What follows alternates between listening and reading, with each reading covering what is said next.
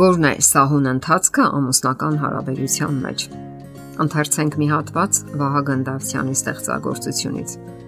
Բարեբաստիկ էր ծովային քամին։ Առագաստները եւ սրտերը մեր շատ էին լեցուն։ Ու մենք նավեցինք։ Մեր ճանապարհին մենք հայտնություններ արինք հիասքանչ։ Գտանք անանուն անհայտ կղզիներ։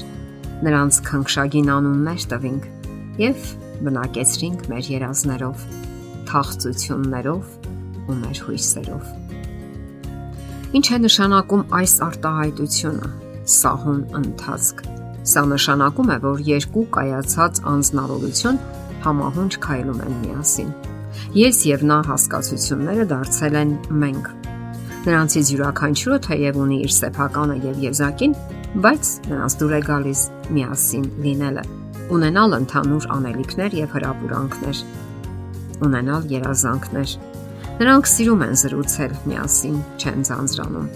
Նրանք նաև կարողանում են համաձայնության գալ կարևոր հարցերի շուրջ, եւ դա բոլորովին էլ չի նշանակում, թե նրանք համաձայն են ամեն ինչում։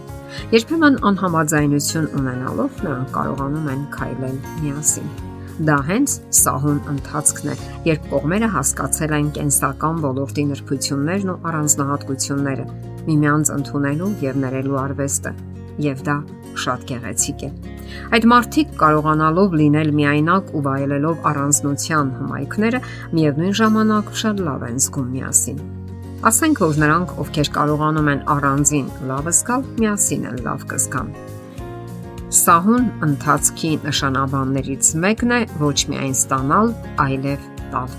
Սա այն հիմնախնդիրներից մեկն է, որ մեծապես մուտք է գործում նաև ամուսնական դաշտ։ Կան մարդիկ, որոնց ինչ որ մեկը պետք է անընդհատ զբաղեցնի, զվարճացնի, իսկ իրենք պետք է լինեն ստացողի դերում։ Իրականում այս օրինակ մարդիկ ի վիճակի չեն նաև տալու։ Սեփական եսասիրությունն է գլուխ բարձրացնում,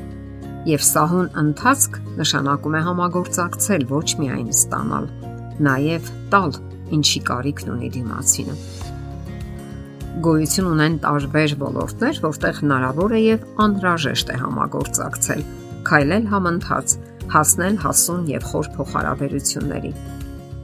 Պետք է հասկանալ միմյանց, ընդունել դիմացինին, սովորել ներելու եւ ներումը ճիշտ ընդունելու արվեստը։ Իսկ դա բազմաթիվ տարիների փորձառության արդյունք է։ Ահա թե ինչու իսկական սերը հնարավոր է այն դեպքում, երբ յուրացնում ենք համագործակցելու եւ համակայլ ընթանալու արվեստը։ Ոմանք կարող են ասել. մենք չենք տիրապետում այդ արվեստին։ Այդ դեպքում մնում է սովորել այն, հմտանալ, եւ երջանկությունը երկար սպասեցնել չի տա։ Մեր հաղորդումների ընթացքում շատ ենք խոսել գնահատելու մասին, որպես հարաբերությունները ցեմենտող գործոն։ Հնարավոր չէ պատկերացնել ամուսնական խորհրդավոր միությունը առանց գնահատանքի եւ շնորհակալության զգացման։ Այո, դիմացինին պետք է գնահատել ցանկացած տարիքում։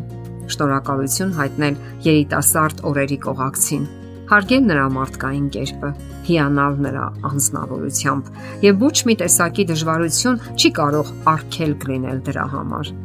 Անհնարինը միշտ հնարավոր է մեծ ցանկության դեպքում։ Իսկական սիրո եւ բարեկամական հարաբերությունների հարությունը ընտանիքում ջերմ մթնոլորտի վերականգնումը տղամարդու եւ կնոջ միջև նպատակներ են,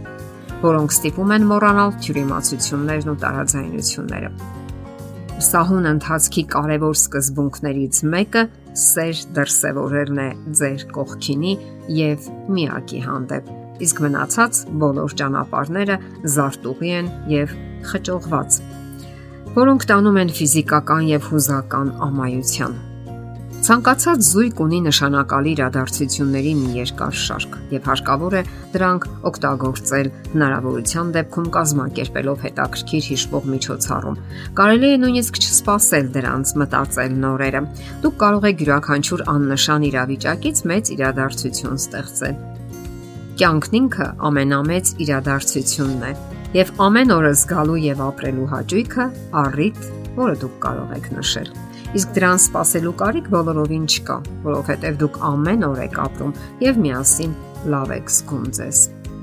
Պետք է լինել նախաձեռնող։ Եթե սպասեք, որ դիմացինն առաջինը սկսի նախաձեռնել, հնարավոր է երկար սպասեք։ Ուրեմն դուք պետք է լինեք նախաձեռնողը, այլ ոչ թե անպայման դիմացինը։ Տղամարդիկ կարող են ինքնատիպ նվերներ գնել, կնոջը հրավիրել որևէ տեղ, իսկ կանայք կարող են հետաքրքիր ճաշատեսակներ պատրաստել կամ էլ ցանկություն հայտնել, թե հատկապես ուր կցանկանային գնալ։ Ընդհանրապես հարկավոր է նկատել, որ ձանձրացող տխուր մարդիկ այդպիսին են նաև ընտանեկան կյանքում եւ բավականությունները որոնում են ընտանիքից դուրս։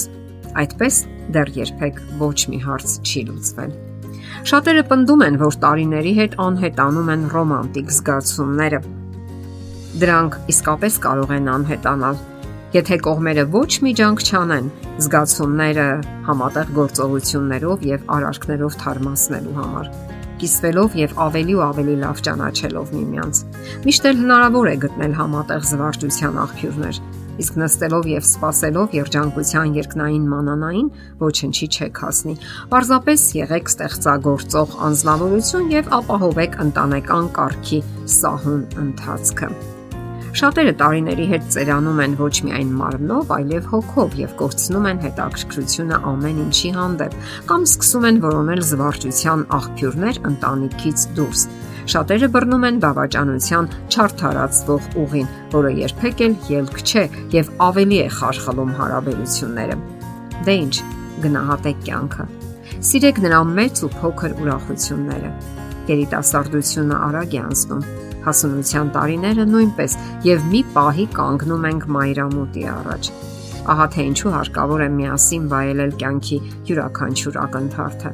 ջանքեր գործադրել համատեղ ուժերով, սատարելով եւ օգնելով միմյանց։ Սահուն ընթացք միանգամայն հնարավոր է եւ անհրաժեշտ։ Բացեք ընտանեկան նավակի առագաստները եւ ընթացեք առաջ։ Եթերում ընտանիք հաղորդաշարներ։